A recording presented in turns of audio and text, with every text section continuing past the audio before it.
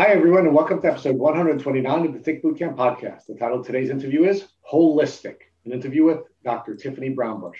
My name is Richard Johannesson. And I'm Matt Sabatello. So, Matt, we named this episode Holistic because we've never interviewed anyone, certainly any doctor, who had the diversity of qualifications to treat someone with Lyme disease. Dr. Brownbush not only is a Lymie herself, but she is a naturopathic doctor, and she has more qualifications and certifications to deal with the whole person, not just the physical person, but the emotional person and the spiritual person than anyone else we've ever interviewed. Rich, what I found so amazing about Dr. Brownbush is that she was so qualified to treat Lyme disease even before she got sick. Then when she got sick, she was able to take what she learned from her chronic illness and turn it into an opportunity to help others suffering from chronic Lyme disease. So, Matt, I think what's really cool about Dr. Brownbush's story is she used all of these vast qualifications that she's developed to treat the whole person, to not only treat her whole person and her patient's whole person, but she also had to treat her husband. So there are so many insights that we gained here that we've never gained before, and I'm really excited to introduce Dr. Tiffany Brownbush to the Think Bootcamp community. Hi, Dr. Tiffany Brownbush, and welcome to the podcast. Hi, thank you so much for having me. Well, we're really blessed to have you, and we thank you for accepting our invitation to join us on the podcast. So, Dr. Tiffany, is that how we should refer to you? Do your patients refer to you as Dr. Tiffany? They do, and that's totally comfortable with me. My last name is a mouthful, so. Yes, and so it'll be a lot easier for me to call you Dr. Tiffany than it will be Dr. Brownbush. So yes. let's talk about where you are right now. Where do you live? Oh, I'm in Charlotte, North Carolina. And how long have you been in Charlotte, North Carolina? Oh my gosh, it's been about since 1997 or so. It's been a while. And what do you do there for a living? Right. So I am a naturopathic therapist. So that's what I call myself because it's hard to explain exactly all that I do. But I'm a naturopathic doctor and a mental health therapist. So I'd like to walk back to your childhood and where you grew up. Mm-hmm. Yeah. So I started, because I'm a military brat, so I started in Texas. So that's where I was born. And then I went back and forth between my family in Texas and my family in North Carolina. So my grandparents would take care of me, and I'd go back and forth. My mom divorced my father when I was younger, so I would go back and forth between my grandparents and my mom's. And then at 10, we moved overseas. Okay, and where'd you live when you were overseas? We were in Germany. So from the time I was 10 until I graduated from high school, I was in Bamberg, Germany. And do you speak German as well? Nein, sprechen Sie Deutsch. That's all I can say, because I don't speak Deutsch. So, Dr. Tiffany, when did you first start to show the symptoms of what you now know to be your tick disease? Right. It was abundantly clear, because I struggle with this a little bit, as I think many of the people you've interviewed do. It was abundantly clear in 2016, at the very beginning of 2016. But I often wonder if some of the things I struggled with from 2010 until then, till 2016, may have been something as well. And so where were you professionally in 2010? Meaning, what types of things were you pursuing in 2010 when you think you may have first started to see the symptoms of your tick disease? Right. So at that time, I was in college. I was in grad school. No, is that right? Hold on. So I've done so much education. I was in grad school, finishing grad school to become a mental health therapist. And I also I had been running for a while at that point, a fitness studio, nutrition counseling.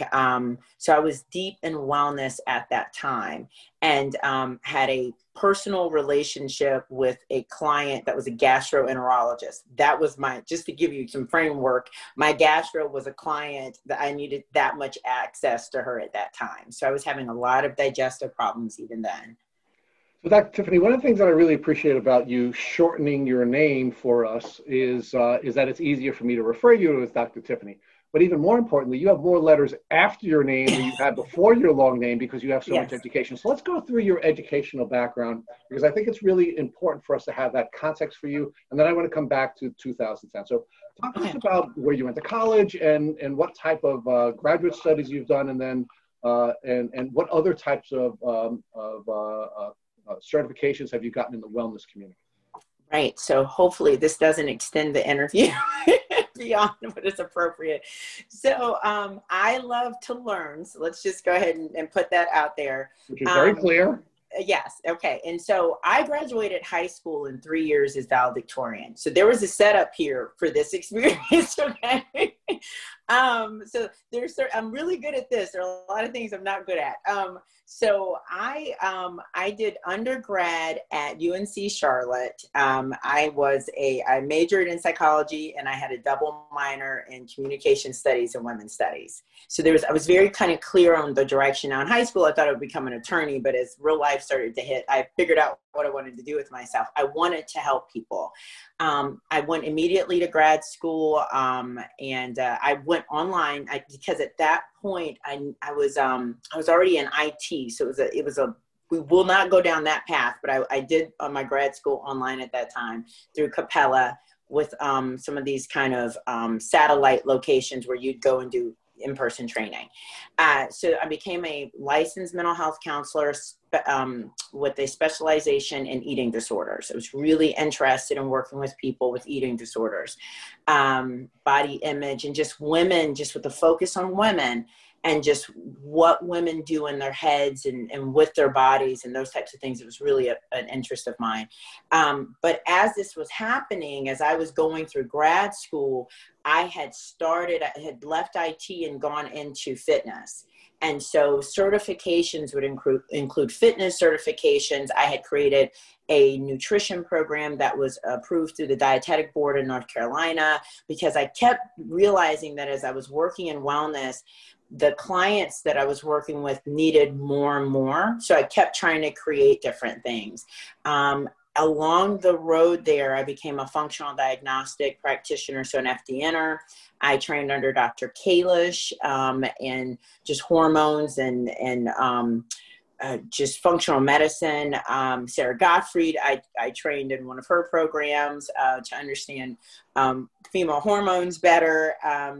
And then somewhere in there, I was just racking up numerous mental health certifications and things like that. I decided I wanted to become a traditional naturopath because I needed to better understand how to get functional medicine was great. And I love functional medicine. I love all the labs I get to run. But there's basic things that people have lost sight of doing. And traditional naturopathy talks about sun and water and sleep and the power of herbs and flowers. And I just wanted to understand how to do wellness from that perspective. And so at that point, I embarked on the journey with the Trinity School of Natural Health. And that's how I became a naturopath. During all of that, I'll try to speed this up. I fell in love with Dr. Amen's work. I got to meet him at an integrative mental health conference where Great Plains Laboratory, it puts on this, and everybody there's amazing. And I just fan out over everyone. And I got to meet him and he said, you need to do my certification because at that point I was a therapist. You need to do my certification. I think you'd like it. And I became a brain health coach, a pivotal moment for me, meeting him and getting that certification. And it's kind of continued on that way. There's been more and more. There's functional neurology that I've added now. And I can explain at some point why all these things make sense too. And then environmental illness trainings and so forth. So Dr. Tiffany, while you're on this educational journey, you start to get sick. Now let's focus on 2010. How is your health impacting the educational experience that you were in the middle of at that time? I think you said you were in graduate school. And B, how do you believe that your illness impacted your career path? Right. So from a timeline perspective, just to tweak this, I finished grad school in 2009 and I was in licensing when I think all the digestive problems started. And that was really, it was a matter of my blood pressure was always low. So it was always kind of dizzy. And from seated to standing, I would get really dizzy. The fatigue started and the digestive problems were really, I had to kind of build my day around just kind of my IBS is what I had at that time. And that kind of was the biggest issue for a few years, was the, managing fatigue and the digestion. But I was training, I was running a business. I had multiple businesses I was running. I had lots of vitality even at that time. I had lots of achiness in my body, but I attributed that to how, aggressive my exercise was at the time. And I would just manage that with massages. Nothing debilitating really at that time. Okay, so talk to us about how your symptoms began to develop from 2010 forward through 2016. Right. So I almost feel like something happened from 2015 to 2016. Like the moment it became 2016, like my body just fell apart. It's just, and I was. Was it progressive, Dr. Tiffany? Meaning, you said in 2010 you were dealing with these issues, but you were able to manage it or self-manage it. How did things develop? Yeah, so it doesn't feel progressive when I look back. I just remember, I remember the year of 2015 feeling just really energized. And then 2016, what happened is I was teaching a class. I was still teaching very much part-time, and my right knee went. And I just couldn't teach. I couldn't finish that class. Someone had to come in and take it over for me. And then I went to see the sports doc. We did an MRI. I need surgery. And then I'm preparing mentally for the fact that now this is who I am. And then my right knee is all of a sudden fine. And 3 weeks later, my left knee is a problem. And I didn't even go back for that knee because I said, okay, something's wrong. This doesn't make sense. And it became this issue of, it was the knee, this migratory joint stuff that was happening, but also there were these surges of kind of like cortisol, because I felt like I knew what was happening. So I knew it wasn't just a headache. I would get these surges of cortisol in my body, where I would have these frontal headaches, or I would feel just really shaky if I was in the middle of an interaction with somebody that was a little tense, or if I had something that was stressful that would happen. My body was really overreacting. Fatigue and sleep issues. And that was kind of 2016. So now, where were you in your educational experience at that time? Because you've now done a great deal of work in the women's study arena. You've done a great deal of work in the hormonal arena. And where are you educationally, and how is that helping you to understand what's happening to you? So I had completed a lot of the functional medicine training at that time, and I was wrapping up my training as a naturopath. So I was in that phase of it.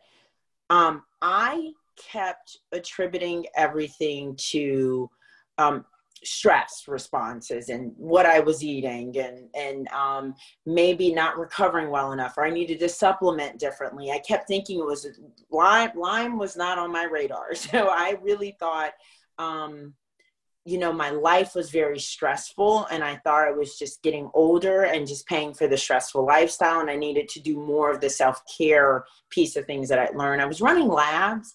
My labs just confirmed that I had stress and just some hormonal dysregulation at that time.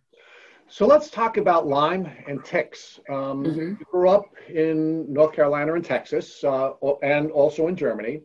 What did you know about ticks and Lyme disease, not educationally, but culturally? Were ticks ever an issue? And did you know anything about ticks and tick diseases? My grandmother told me if I had a tick to let her know, because I was always playing in the backyard. We always had animals, and don't pull it out. She'd take care of it. That was what I knew about ticks. Do you recall ever having been bitten by a tick? And did you ever have to go to your grandmother to have the tick removed? Never. Okay. So now let's talk about your educational experience. There are very few people that have as much education in the wellness arena as you. During all of these educational experiences that you've had, what did you learn about Lyme and tick diseases?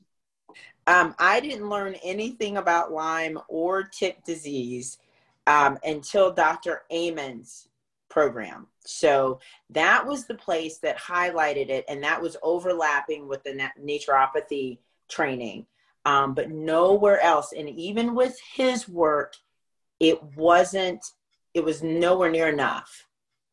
So when did you first start to think that these symptoms that you had, which were resulting in a crash between 2015 and 2016, were related to a tick disease? It would ultimately take until 2018 and working with the Amen Clinic before I made the connection. So let's talk about what was happening between 2016 and 2018. So, because before I turn this interview over to Matt, I'd like to know how your symptoms were developing and Right. how it was impacting your personal life and your professional life.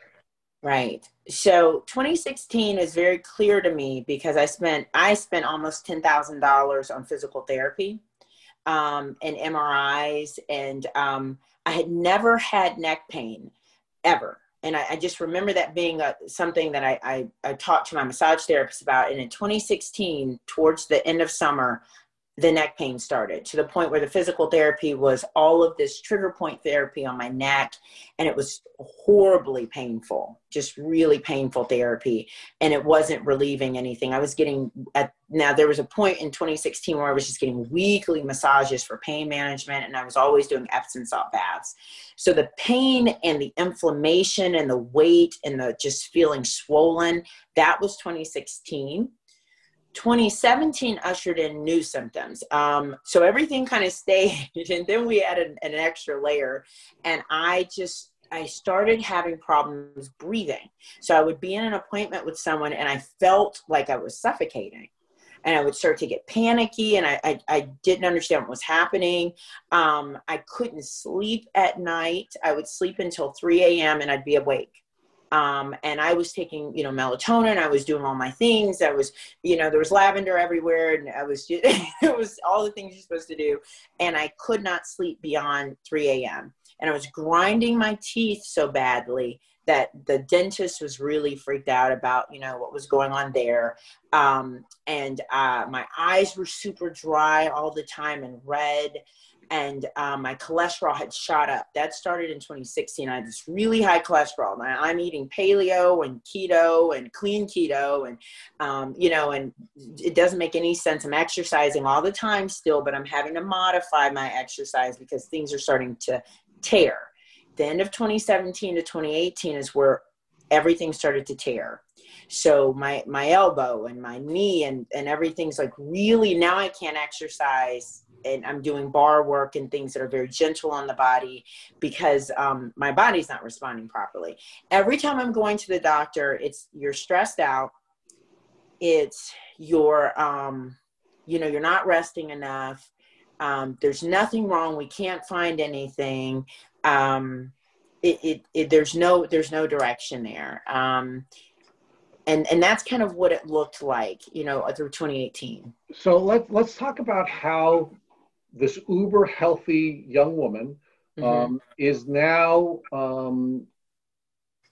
how are your developing symptoms impacting you socially? Meaning, socially, right? Yeah, let's talk about who was in your life at that time, and how were you failing these people because you were not feeling well?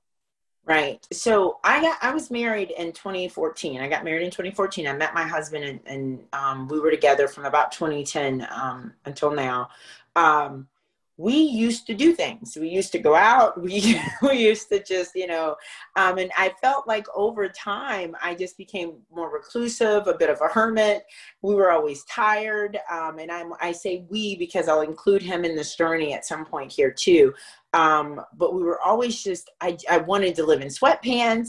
It was just this thing that all of a sudden shifted. I just was not the same person. And my anxiety and my anger were unmanageable. So I was always on something. This shifted from 2015 on, where I had to go on supplementation to help me manage the anxiety. So 2016 on. And then right before my cycles would start, I would have unmanageable, almost rage. And it didn't make sense. So I was having to change my work schedule around my menstrual cycles. And that was really intense in 2018. And then I had to really manage how I interacted with my husband because of that. I really, from a personal with friends relationship kind of perspective, I just wasn't as available.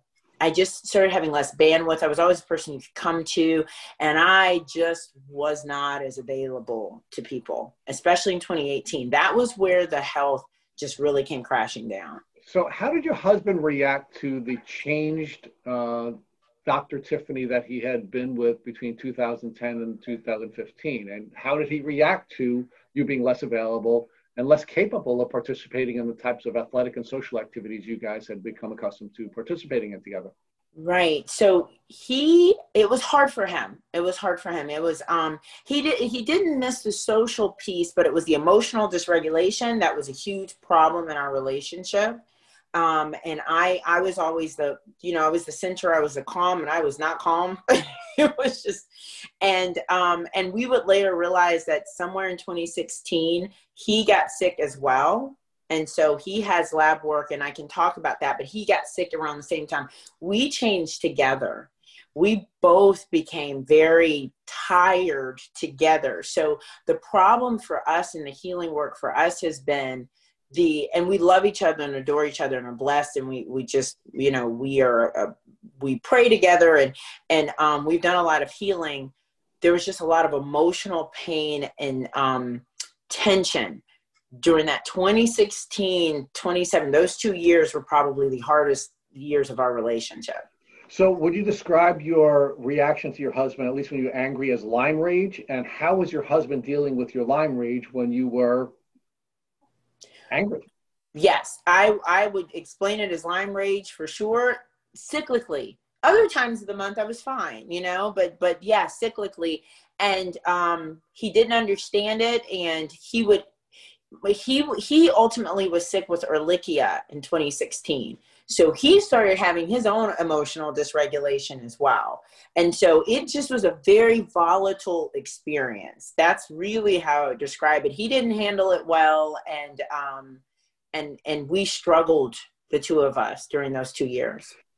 Did your Lyme rage and the other emotional challenges that you're facing impact other social relationships, such as your relationships with friends and other extended family? Right. It didn't. I did a really good job of managing with them, but it did impact I have a very close friend I've had for a very long time.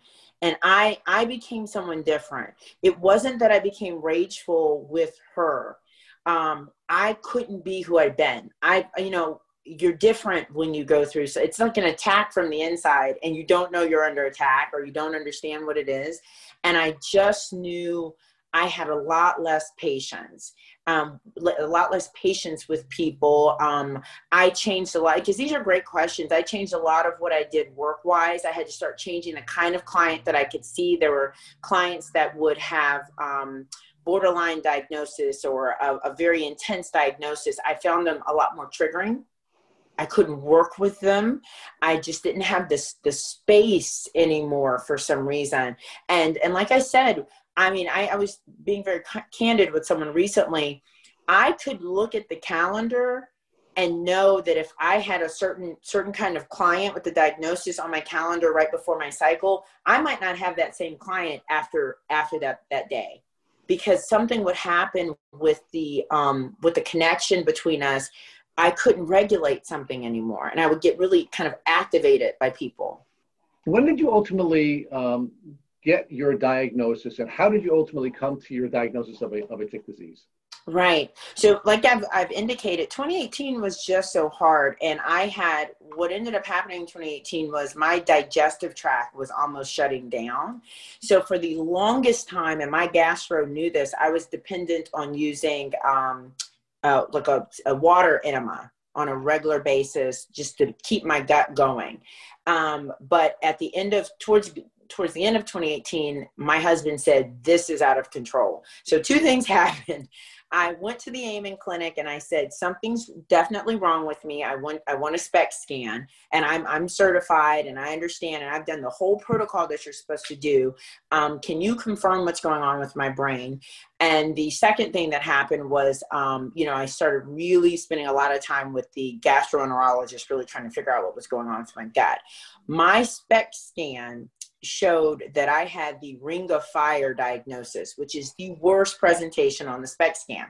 So my actual brain, the tissue was beautiful.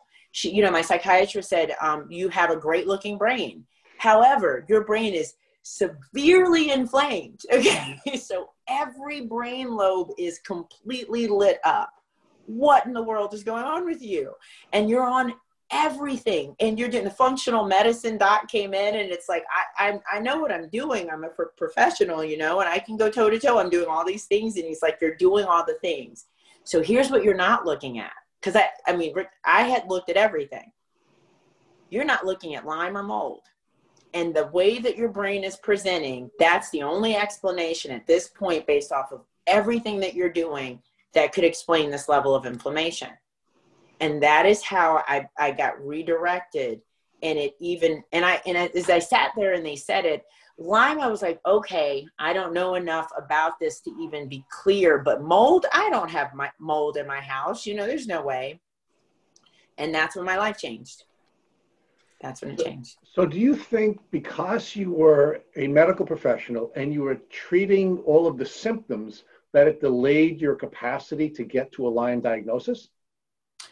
No, I actually don't. That's a good question. I had asked for the help in the way that I was supposed to, you know, and I don't know if I would have had to have gone to a Lyme literate functional medicine practitioner, because I had worked with a couple of functional med docs previously as well, and they had kind of, you know, helped me.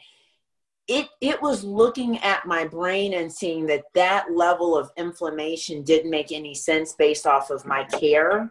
I think I needed somebody to look at something deeper than what you could see. But Dr. Tiffany, you were exhibiting a lot of very classic Lyme symptoms, the air hunger, and the list goes on, because you were describing what I would consider as a layperson some very classic Lyme symptoms. So why was the diagnosis so delayed? Do you think, for example, if it wasn't your professional training, do you think your race or your gender played a role in the delay of your diagnosis? Right. And that's great. That's a great question.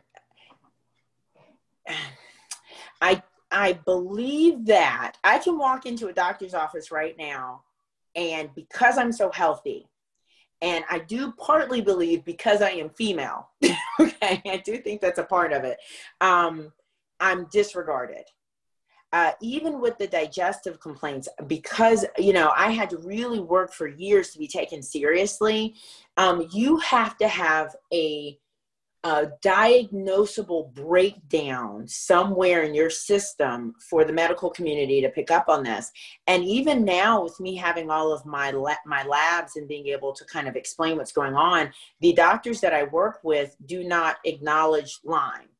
They won't acknowledge Lyme. The non-Lyme literate docs won't call this that, even my rheumatologist.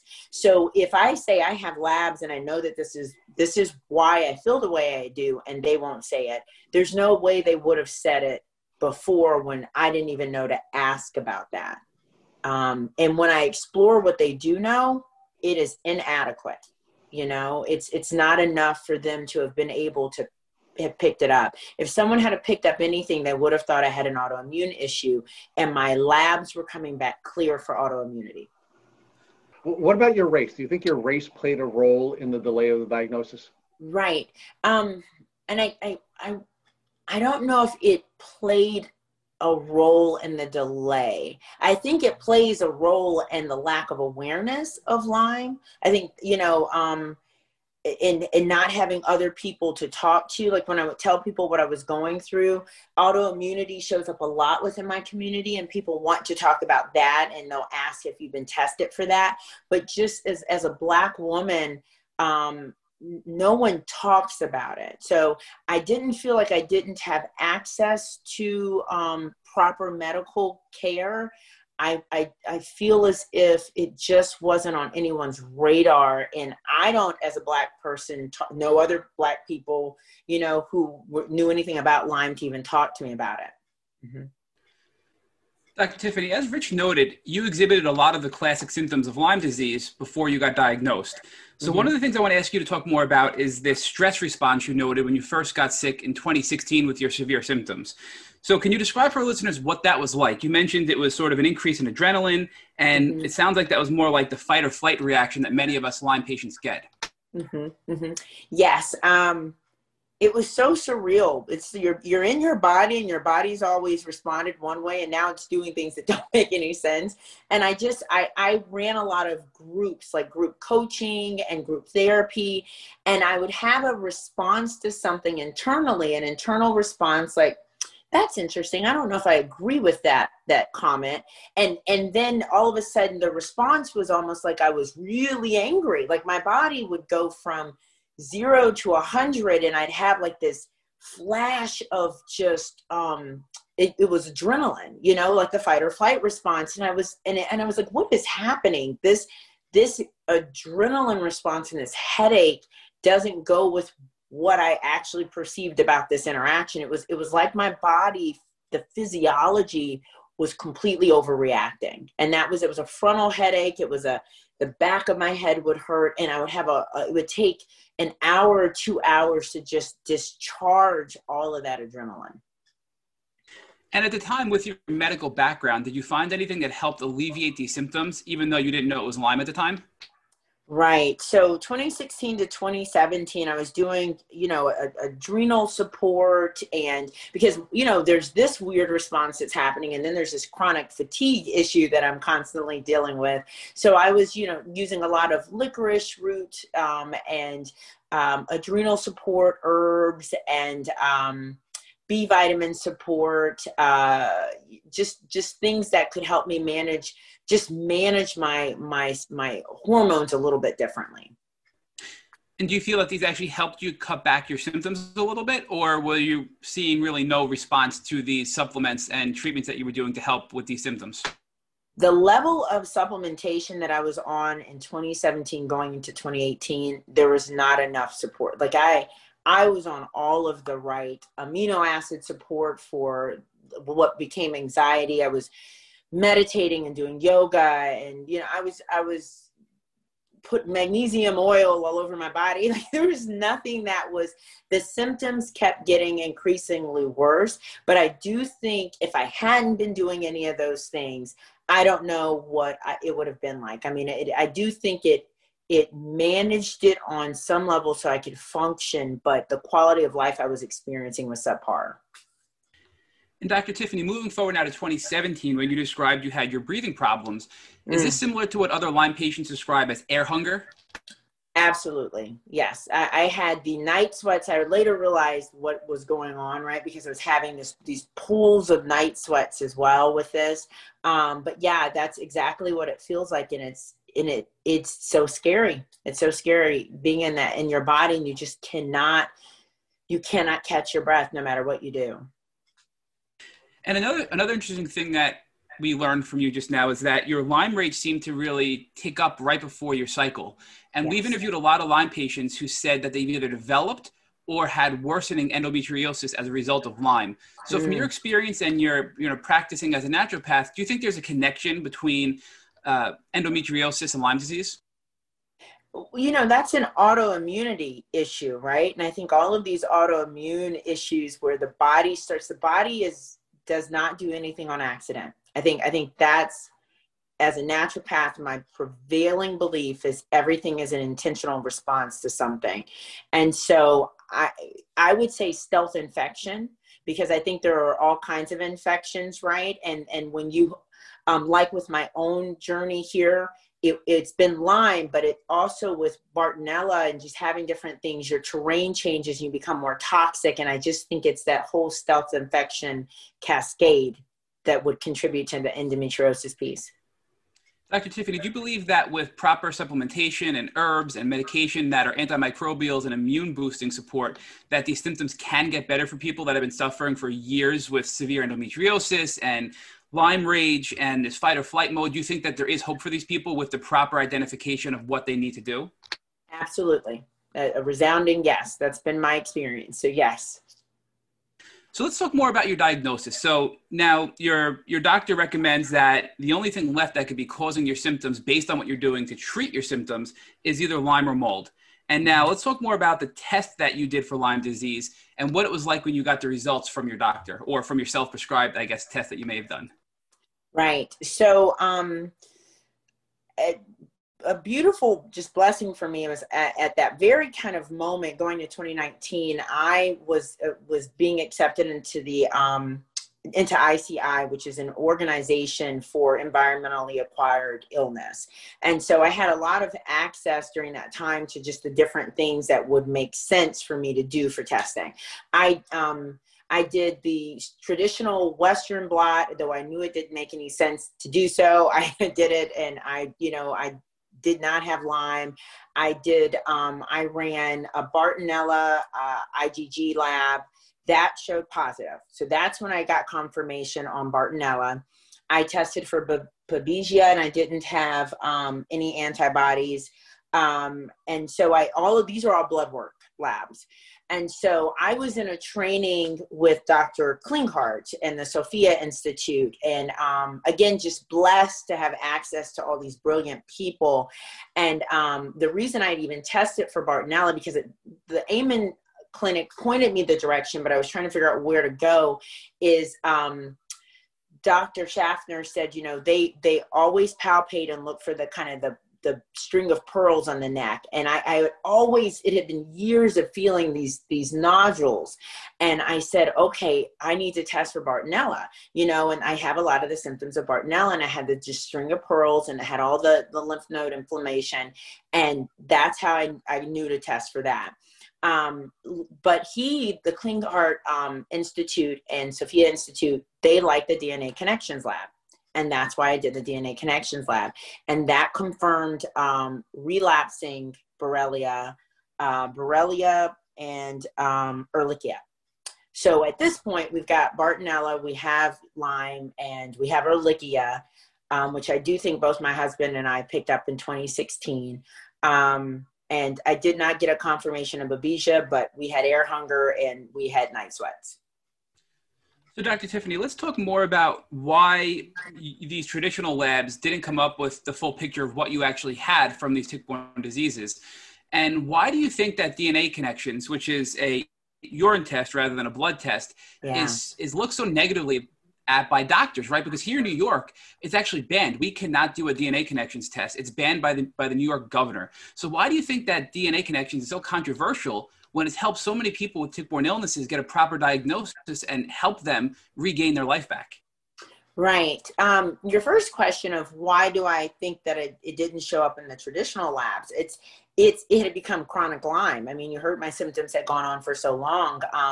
And at that point, they had burrowed deeply. They were not showing up in my bloodstream. And one thing I didn't mention was I've been diagnosed with leukopenia, which just means low white blood cells. You can track with my blood work my white blood cells over the years as well, and how they just were progressively kind of coming down. But you couldn't see anything that my body was responding to, right? Not in my blood work. DNA Connections is you're looking at genetic material. And so it's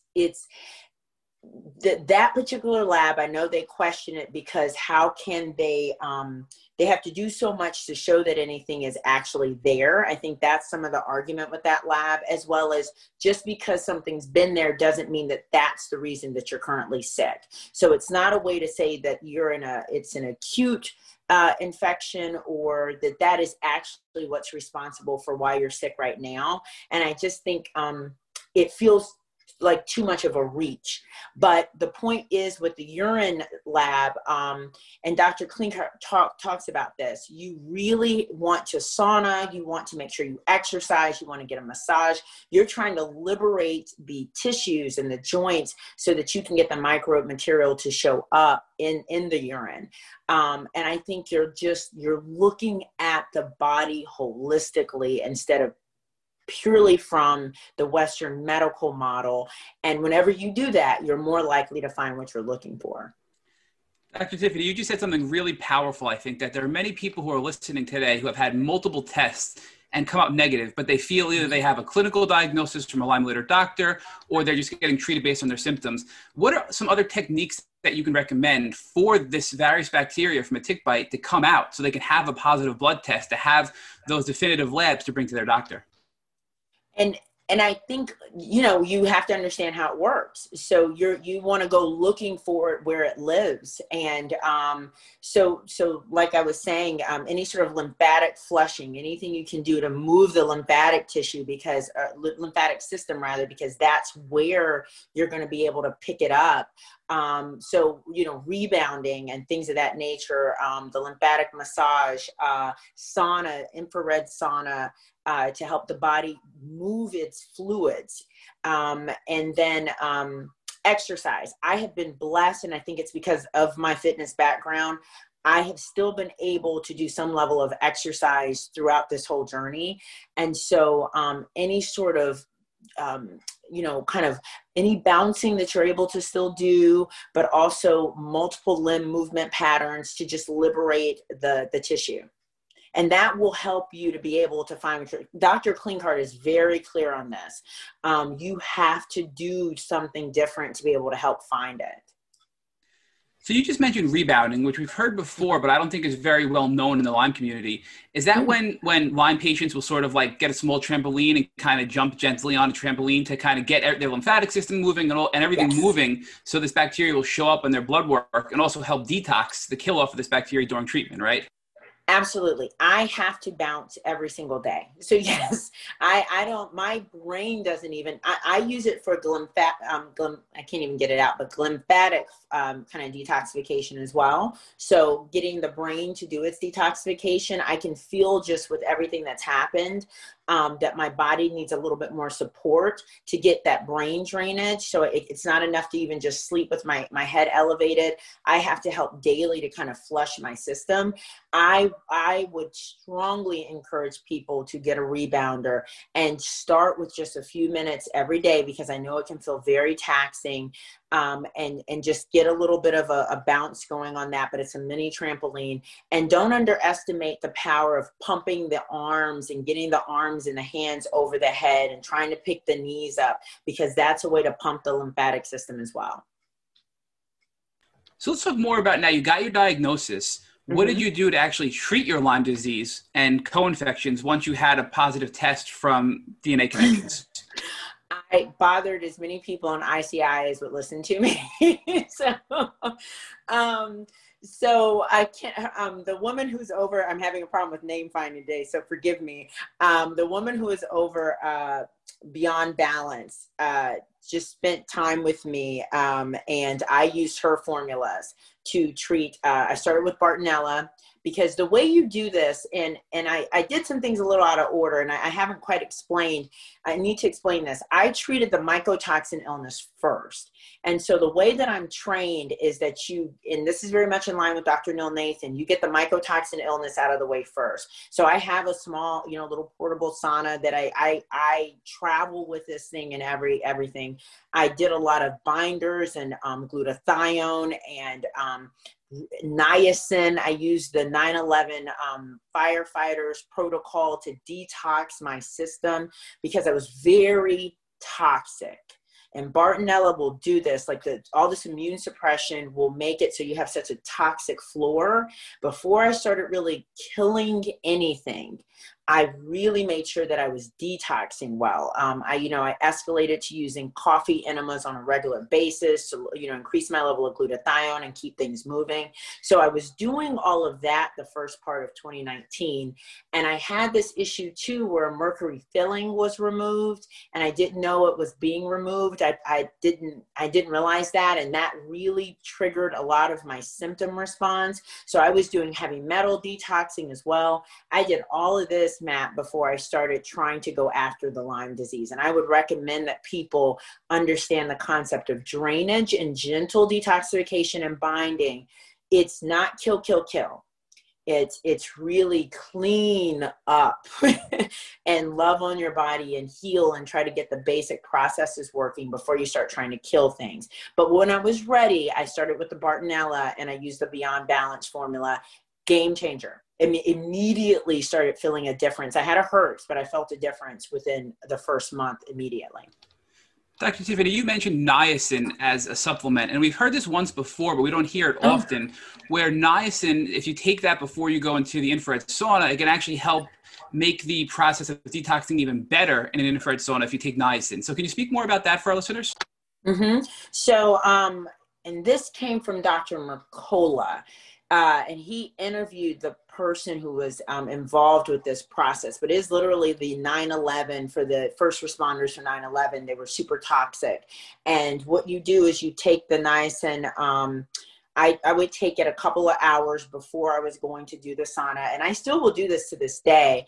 And there's a timing with the niacin and the glutathione and the binding and then getting in the sauna. But the idea is it just, it kind of opens up the blood vessels and gets this flushing response. You do want a flushing one, and that can be very uncomfortable with the itching and everything that can kind of show up with that, but you get used to that.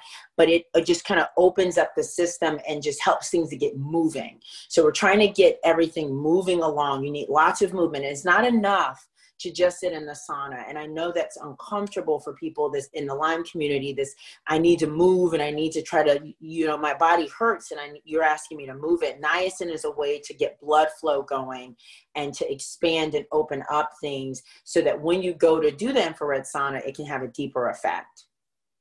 So it's been a huge part for me, and it's very helpful with the cholesterol piece too, because that's been a problem for me. Dr. Tiffany, you also mentioned that you did coffee enemas, and we've had a lot of conflicting opinions about coffee enemas from various guests, including doctors. But many of our guests have had great success using coffee enemas. So can you talk to us about what your opinion is of the coffee enema and if it has helped you personally? I don't know. Some of these things, I don't know where I'd be mad if I wasn't doing them. So again, emphatically, yes. And just because everyone hasn't caught up yet with the research on something doesn't mean anything, is what I know very clearly. But yes, coffee enemas help with the production of glutathione. And it's just a way to kind of kick that liver to gallbladder connection there and flush the system along. I can go from feeling completely brain fogged and headachy and just not feeling well to completely shifting the whole day. And you don't use the coffee enema as an enema. So they're not being used to empty yourself out and have a bowel movement. I encourage clients to, we do something else to help with regular bowel movements if that's a problem. The coffee enema is purely a detoxification strategy and to help with glutathione production. And I think it's invaluable. So Dr. Tiffany, before we get into your herbal protocol in more detail, I want to ask that we've had a lot of guests who struggle with digestion and gastroparesis and things like that because of Lyme. And now they've healed in many other areas, but they're still struggling with that particular component. So what would you recommend for those people to help them with the ability to be able to eat more foods and not feel like it's just stuck in their stomach and they can't digest it, and that they're the way they describe it is like their stomach and their esophagus is almost like paralyzed? What would you recommend for those? Yeah. So, vagal tone is a huge player with this. And so when you start to, the vagus nerve is part of how you respond to your stressors, right? And so we're internally under attack. And so this whole fight, flight, freeze response is being managed with the vagus nerve that connects from the brain into the stomach. So you have to do rehab on your vagus nerve. So Dr. Karazian is a great resource for this. And then Dr. Porges' work with the polyvagal theory. I would recommend, though, what they do to do this work is it's loud, bellowing, singing in the morning and in the evening, or gargle water in the morning and the evening aggressively, for a couple of minutes. And that starts to help with the vagus nerve rehab. I like cold laser or red light therapy in the areas for the vagus nerve as well as on the gut.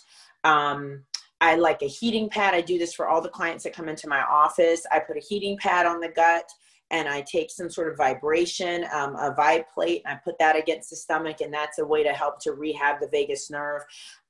You've got to get in there and work on the system, and kind of understand the mechanics of what's gone wrong, because that's part of where we are. I mean, there are things you can take to move your gut along.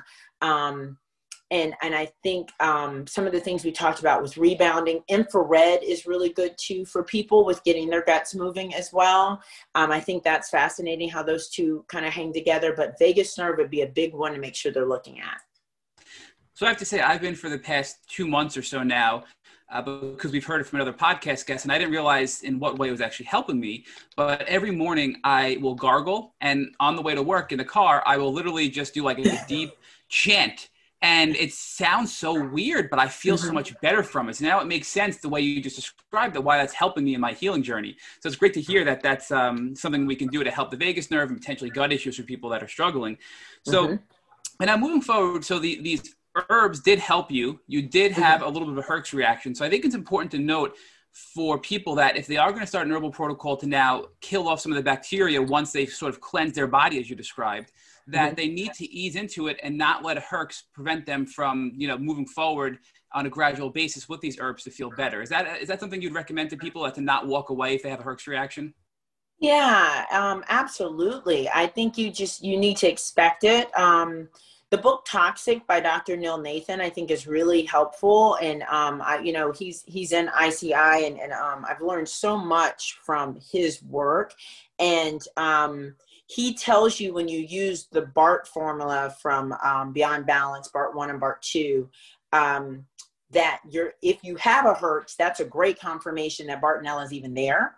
Right. So this is not a bad thing sometimes, and that you just back off to the dose that you don't have the Herx response at, right? So, if maybe you can only do 1 drop of something every other day, and I can take full dropperfuls of things these days, because my body is in such a different place.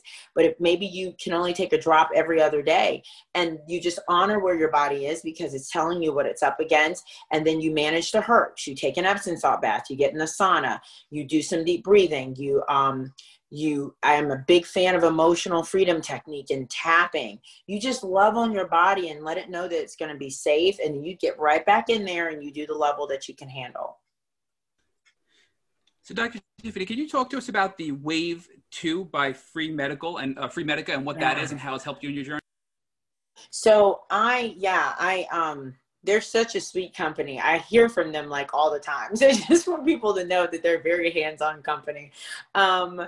And I had heard of Yolanda Hadid's story, and I spent, the time, like half of 2019, leaning hard into killing. So I went after the BART, and I went after the Ehrlichia, and I used all the Beyond Balance program supplements, and I did some Buhner protocols for the Ehrlichia. Like, I've done all these things, and it was the beginning of this year.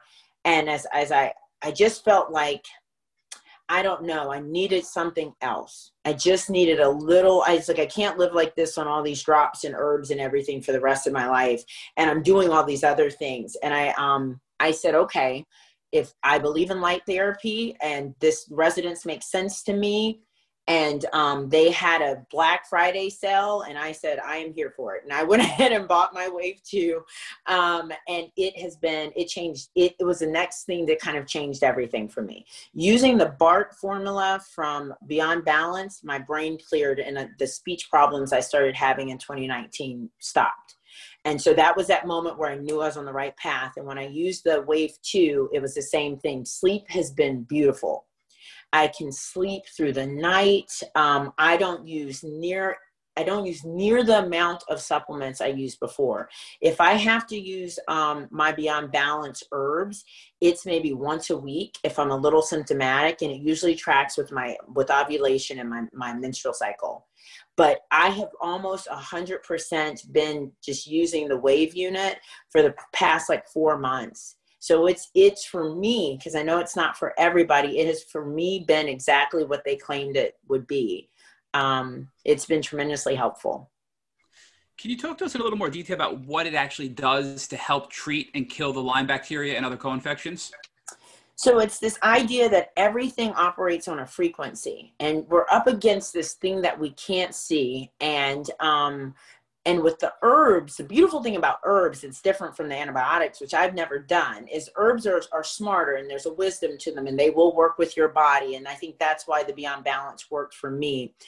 But you do get some sort of, you get a reaction to the herbs, right? They can be a little toxic or hard for people. Resonance and light therapy is different. It specifically goes after the frequency that the Lyme or the bacteria or the parasites or whatever, whatever treatment phase you're in is trying to kill. So it's a light therapy. It's a unit that you wear on your arm or your leg. You wear it for 8 hours a day. There are different phases. So you literally hook your unit up to your computer and you say, okay, I'm ready to go to level 2 of detox and level 2 of Lyme killing and my 90-day protocol, and then level 2 of recovery for anxiety and mood. And you get to set where you are. And I had now I'm at a point where I'm able to handle high levels, but I could tell when I took that system up to like a high level of killing for the Lyme disease, I had some issues with it. It was really working hard a few times, and I could feel I was really worn out. But it's a treatment that uses light and frequency to get into the system and to go after the infection. Is this technology similar to cold laser treatments? I have a cold laser. I do not think it's the same. No. If someone claims it's the same, I would disagree. So you're using red and infrared, because I use my laser that does not at all feel the way that the wave unit does. And you can put the laser on a frequency too, but this is different. It's almost like they took the light frequencies and they put it in a recipe. So there's a recipe for how to go after. It's like almost like music or something like that. And it's programmed in a certain way. And with cold laser therapy, it is not. So we have protocols that we can follow, but it doesn't touch the experience that I've had with using the wave.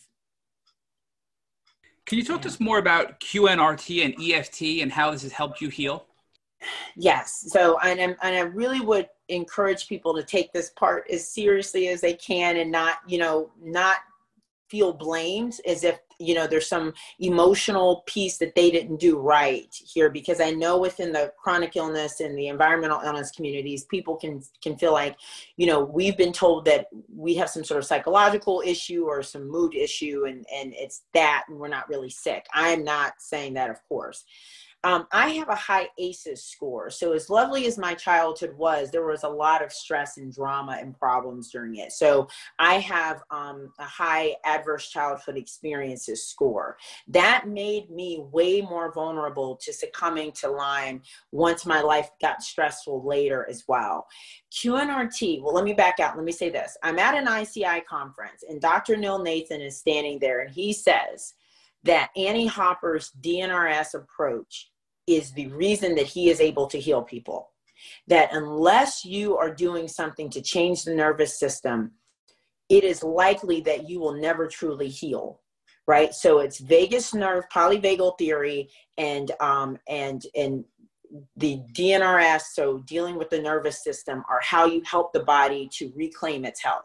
So I'm sitting here and I'm listening to this brilliant man, and I'm in this room full of these brilliant people, and he's saying that DNRS is the key.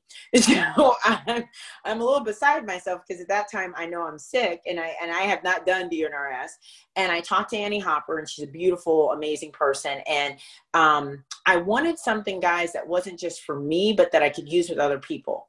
And I didn't want to just give my people to DNRS, my client, my roster and my practice to DNRS. And I knew that because of the impairment that a lot of my clients have, and Dr. Neil Nathan speaks to this, they weren't going to do the duration that she requires for DNRS.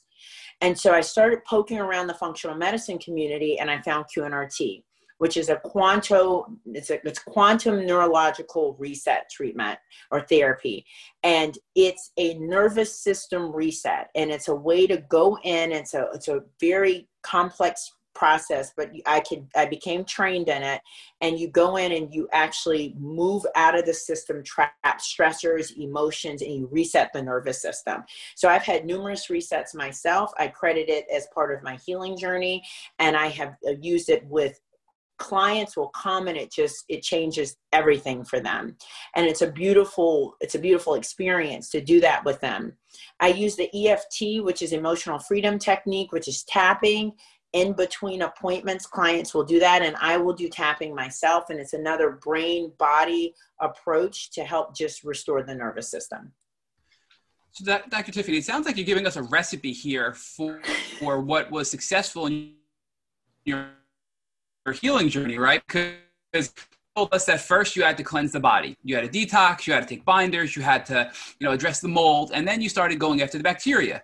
And now you're telling us that you had to, in addition to killing the bacteria and cleaning your body, you had to sort of reset your brain and your nervous system because it sort of got rewired as a result of chronic Lyme disease and chronic illness. So is that sort of a recipe at a high level you could put together for people that they need to address those 4 components if they...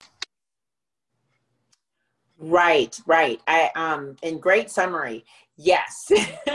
And I can't take credit for, I have brilliant people that I've learned from. I mean, if you know Dr. Klinghart's work, he has a very similar kind of approach to things where you have to deal with past hurts and also look at the nervous system. But yes, I would say, and this came from Dr. Nathan, QNRT and EFT really needed to have happened earlier in my healing journey to get my system ready for what was about to happen. So I wish I'd known to do that earlier in my healing journey. So when I was cleansing, I also needed to be stabilizing my nervous system, and doing all the tapping. And then, I did something called, and I do this with my clients, called Safe and Sound Protocol by Dr. Porges. You know how we all have this light sensitivity and the sound sensitivity in this community?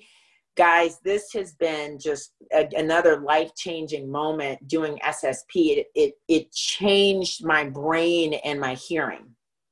So I don't have the same startle response. I don't have the reaction to the environment that I used to have. I would take those modalities and I would couch them at the earlier phase of treatment, though, I mean, I'm doing just fine and I did them later, but I would put them earlier on as part of the just let's get the body ready. Because killing's not really the end all be all. You need to have a system that can handle life differently. And so absolutely, I would say you would kind of front load these things. You cleanse and drain and detox, and then you slowly go through and you kill each thing in the proper order, dealing with the thing that whatever's creating the most symptoms is what you kill first. Okay, so for me, it's been Bartonella and Ehrlichia. It was Bartonella, Babesia, Ehrlichia, and then Borrelia burgdorferi. So that's how I did it. And then parasites and H. pylori because my floor was so toxic, and I just kind of systematically and gone through and killed them. So Dr. Tiffany, you just have been brilliant in this interview. And I have one last question before handing it over to Rich, because I've been dominating your time. But I know that you did receive a lupus diagnosis as well after your Lyme diagnosis. And many people in the chronic Lyme community struggle. Did their autoimmune disease cause chronic Lyme? Did chronic Lyme cause autoimmune? Or even, is there a connection? So what is your opinion between the correlation of chronic illness like chronic Lyme and then developing an autoimmune disease like lupus or hypothyroidism or Hashimoto's or whatever it may be? Yeah, great question. So quick and dirty, I absolutely think that the body does not all of a sudden start attacking itself. So I think there's always a stealth infection. We don't know what's there. And so the diagnosis of lupus is totally because my body is like, oh, there's infection here. And then it just kind of indiscriminately started overreacting to things. I do not believe that the lupus, I know for a fact, I tested everything from 2016 to 2018. I tested for autoimmune disorders of every kind. I was looking for all kinds of things because of my symptoms, and none of those labs were positive. They didn't start to show up, and the lupus diagnosis didn't show up for me until 2020. And really, I just wanted my medical record to show for me the cleanup phase. So I pulled my neurologist into this. I said, let's get an MRI. Let's check out my brain. Let's just make sure everything looks okay from your perspective. And I want to get in with the rheumatologist. I want them to see everything, just to have the traditional medical community monitoring my health with their testing and their perspective of things.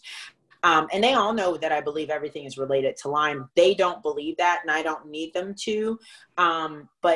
But I absolutely think that the lupus is just my system finally understanding that the infection was there and just over responding to things. And I'm confident that that will calm down. I have faith that the lupus diagnosis is going to be something that I'm able to move through as well. So, Dr. Tiffany, if you were to tell us or answer the question about whether or not you're in remission, do you believe you're in remission, and do you believe that your health is back to 100%, or where do you think you are? Yeah, that's a great question. I am close, but I don't believe I'm there yet. You know, and it could be because of the way I live life. You know, I'm not really sitting down and resting very much. And I have a lot of stress. I run a very busy practice with some high demand clients. And I show up every day, and I have not ever missed a day of work. Right. And that's a lot for a Limey. And so maybe I would feel like I used to if my life was calmer and slower and easier. But I am so much better than I was in 2018. But I don't feel like I'm 100% out of the woods yet. And the way the Free Medica Wave 2 works is with each 6-month period that you're on it, you just get more and more of your bandwidth back. And that's how they teach you to expect it. So I just remain optimistic. And I think that, I also think, I want to say it this way too, there's a lot of cartilage damage for me. And so I have a lot of pain in my body from the ravages of what Lyme and the infections did. So part of what influences my response is I'm trying to put everything back together. I feel like there's a lot of collagen and, you know, I'm taking a lot of different things to just try to put my system back together. And I think once I get through that, I'll be able to say, yes, I'm back to where I was. So can you now talk to us about the beauty of Lyme? And one of the things that always surprises me when we're doing these interviews is that folks talk about how their lives are different as a consequence of their Lyme journey, and it's more beautiful in many ways. So can you talk to us about what has been good for you and the transformation you've made through this process of dealing with Lyme disease? Right. Yeah, and I think it's a strange thing. I've heard people say that as well, and it definitely resonates with me. I found my purpose. So that's one piece. I love working with people on having a better brain. That's the focus of my practice. And I feel like my brain was really under attack during this, even with everything that happened with my body, the fog and the speech issues, the losing some of my brain's capacity was very scary for me. And my purpose is to help people have the best brain they possibly can, and, you know, the best health. And I think without Lyme, I don't know if this is the direction I would have gone with my work. The nervous system and understanding the impact of developmental trauma and conception trauma, and how that sets us up to be vulnerable to having these health issues later in life. I would have never gone down this path. I always say God has a sense of humor. It's like, I want to find my purpose, and I wasn't specific about how I was going to get there. And so I've really found a quieter, simpler, more, I feel like I let go of a lot of the superficial things in life, and I've been able to find what's really important, and I'm super grateful for that. And people really see me. So the people I work with give me back so much love because we're doing such important work. I hear it all the time. The work you do is so important, or what you've done with me in my life is so important. That level of connection, I don't know if I would have been able to access that if it wasn't for Lyme disease. So how is your husband doing today? He's so much better. Ehrlichia really, for me, it was white blood cells. For him, it was his liver and anemia, liver enzyme problems and anemia. and mood dysregulation. He is just a pussycat. He's a little teddy bear now. He's so much calmer and easier. And he is a little bit younger than me. And his energy and his strength were a little impaired before I really got a hold of what was going on with him. And he's really a lot more vital and energetic. And we often say to each other, we're in a good place. We're in a good place in our connection, in our relationship, in our health. And the best is really yet to come for us. So, Dr. Tiffany, I'd like to talk to you about one more thing that we started to address offline. And I'd like you to talk to me about your perspective on diversity of immune systems and immune responses to different pathogens.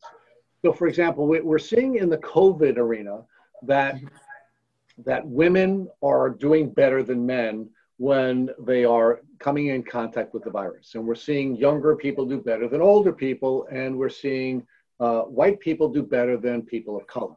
Mm-hmm. Do you think there's that same type of a diversity in the Lyme arena? And if so, why? Right. Yes. And we were speaking about this earlier a little bit. And one thing that I feel is with the African American, the Black community is, unfortunately, health in the past has not been something I believe we were taught to manage as well, and to know what to look for. And the way we love and connect is around food that has not always been healthy for us, just our practices with food and self-care. And I think that, and I don't think I said this earlier, Rich, but also I do believe transgenerational trauma, right, plays a huge part in this from a genetic perspective. And so you take all of that. So just these generations of not having great health practices, not knowing how to take care of oneself, or knowing what a certain symptom means. You take generational trauma, which is an epigenetic expression for people, which starts to turn on certain vulnerabilities. And then you take the fact that no one talks about Lyme disease. Like, we're not taught, we don't know. I don't know a lot of Blacks that are aware that Lyme could be the reason that they're having migraines or Parkinson's or Alzheimer's in our communities, or like nobody's talking about this. And it's, Bredesen has linked Lyme disease to one of his types of Alzheimer's, right? And Parkinson's disease, but nobody knows this. So I think because of that, a lot of Blacks just don't even know to think that they have Lyme disease. And you have my journey where no one even considered to look at that. And even when I say that's what's happening, they won't call it that. How on earth would any of us know we had Lyme disease? How would we know that? And then we would think it was something else, and it could easily activate all these autoimmune issues like it has me. And that's the diagnosis. But Dr. Tiffany, what I'm asking you is, why does the Black community seem to be so underrepresented in the people who are diagnosed with Lyme? You focused on why there may be some cultural issues about why people in the Black community are not thinking Lyme themselves, but why do you think the medical community is failing to diagnose people in the Black community, if in fact that's what's happening? Right. And I can only go with my own experience here. With no one even has it on the radar. So see, I had to advocate for myself. So if you have a patient that doesn't know what to WebMD and doesn't know that this could be the stealth infection that is creating this problem for them, then they're also coming in and they have a history of not taking care of themselves as well. If they're obese, if they have heart, high cholesterol, high blood pressure, that noise gets in the way of somebody looking beyond that. I just know so many people, we have a hard time with in my community historically with self-care. And so obesity and all of these lifestyle diseases have really been a problem for us. So when you go into the doctor's office, what people would come back and say is they want me to lose weight. They want me to change my diet. They're not listening when I say I'm tired or my back hurts or my head hurts. They're thinking it's all of my self-care. And so then no one's going beyond that surface issue. And then we don't know how to advocate for ourselves and know that that might be something to even say to a doctor. I do think it's this piece of it, because I had to fight really hard to get anyone to take this seriously. Now, do you think there's the possibility that folks in the Black community actually have a better or stronger immune system, and that the genetic memory that is passed on to folks in the Black community allows them to have a better defense against a Lyme or tick disease invasion? I would be hard pressed to believe that we would be stronger in this way. And I'd have to look at the numbers. I don't know what the numbers look like when it comes to autoimmune disorders, because that's where I think you're going to find it in the Black community. I think it's all hiding there. I think all the fibro and all of the, I mean, and it's inappropriate to say, I realize this, but looking at the breast cancer and some of these, like how much of all of that is actually Lyme and hiding. And then if we look at those numbers, I would be hard pressed to say that we're more resilient. I don't believe that to be true, but that's me being anecdotal. For sure. And one of the things we've been able to identify through some of the work that some of the young doctors and medical students are doing is that in addition to doctors not being properly trained during their educational process, you included, quite frankly, where you don't know a whole lot about Lyme, when people in the medical community are, during the educational phase, introduced to Lyme, they're, of course, introduced to Lyme generally through the rash on the skin, and they're only shown images of white people with a rash. So there are some built-in challenges that are greater from a diagnostic standpoint, but I'm still not sure that answers all the questions. I think questions, and I think we have to look more closely at whether or not diversity of immune systems is playing a role here, because that may give us clues as to how to resolve the problem. So I think this is a really fascinating topic. Yes. You're bringing so much to this interview. And I have to ask you one last question. If God forbid your husband came walking in to see you right after you finish his interview, and he had a tick biting him under his arm, what would you recommend that he do so he wouldn't have to go on a second terrible tick disease journey the way he had before? Right. Yes. Then that would be a tragic experience that we hope does not occur. But yes, I would remove it and get the area cleaned for him. And then we would send the tick off, because that's, the appropriate thing to do. We'd want to make sure we know what's going on with the tick. And then I would lean into immune support for him. And I would do all the very same things I've already said. I would strengthen the body's reaction to this experience. So we would get him in the sauna, and we would increase all of the immune support, his vitamin C and his vitamin D. And we've got a kind of an herbal blend that we use for immune support as well. So I'd strengthen him. And then I'm going to be honest, I would put him on just a very low level herbal support until I knew what was going on. And I would laser. So I would laser where he was bit as well. We have in the laser that I work with, there's a couple of different frequencies for not specifically Lyme disease, but different infections. And I'd laser there and then just kind of help his thymus and the rest of his system kind of pull up. Thank you for listening to the Tick Bootcamp interview with Dr. Tiffany Brownbush. To our listeners, we have a call to action. First, if you'd like to learn more about Dr. Tiffany Brownbush and her tick disease journey, please visit her Instagram page at doc_brown_bush. That's DOC_BROWN_BUSH. Second, if you enjoyed this episode of the Tick Bootcamp podcast, please share it with your friends by using the social media buttons you see at the bottom of this post. Third, Tick Bootcamp has created a Tick Bite Blueprint that has been inspired by the information that has been shared with us by past guests on this podcast. We urge you to visit our website at www.tickbootcamp.com to view the blueprint. Please note we would appreciate any input or improvements you would like to offer to the blueprint. Fourth, don't forget to subscribe to this podcast on iTunes, Google Podcasts, or Spotify to get your automatic episode updates of our Tick Bootcamp podcast. And finally, please take a minute to leave us an honest review and rating on iTunes or on our website. Thank you, as always, for listening.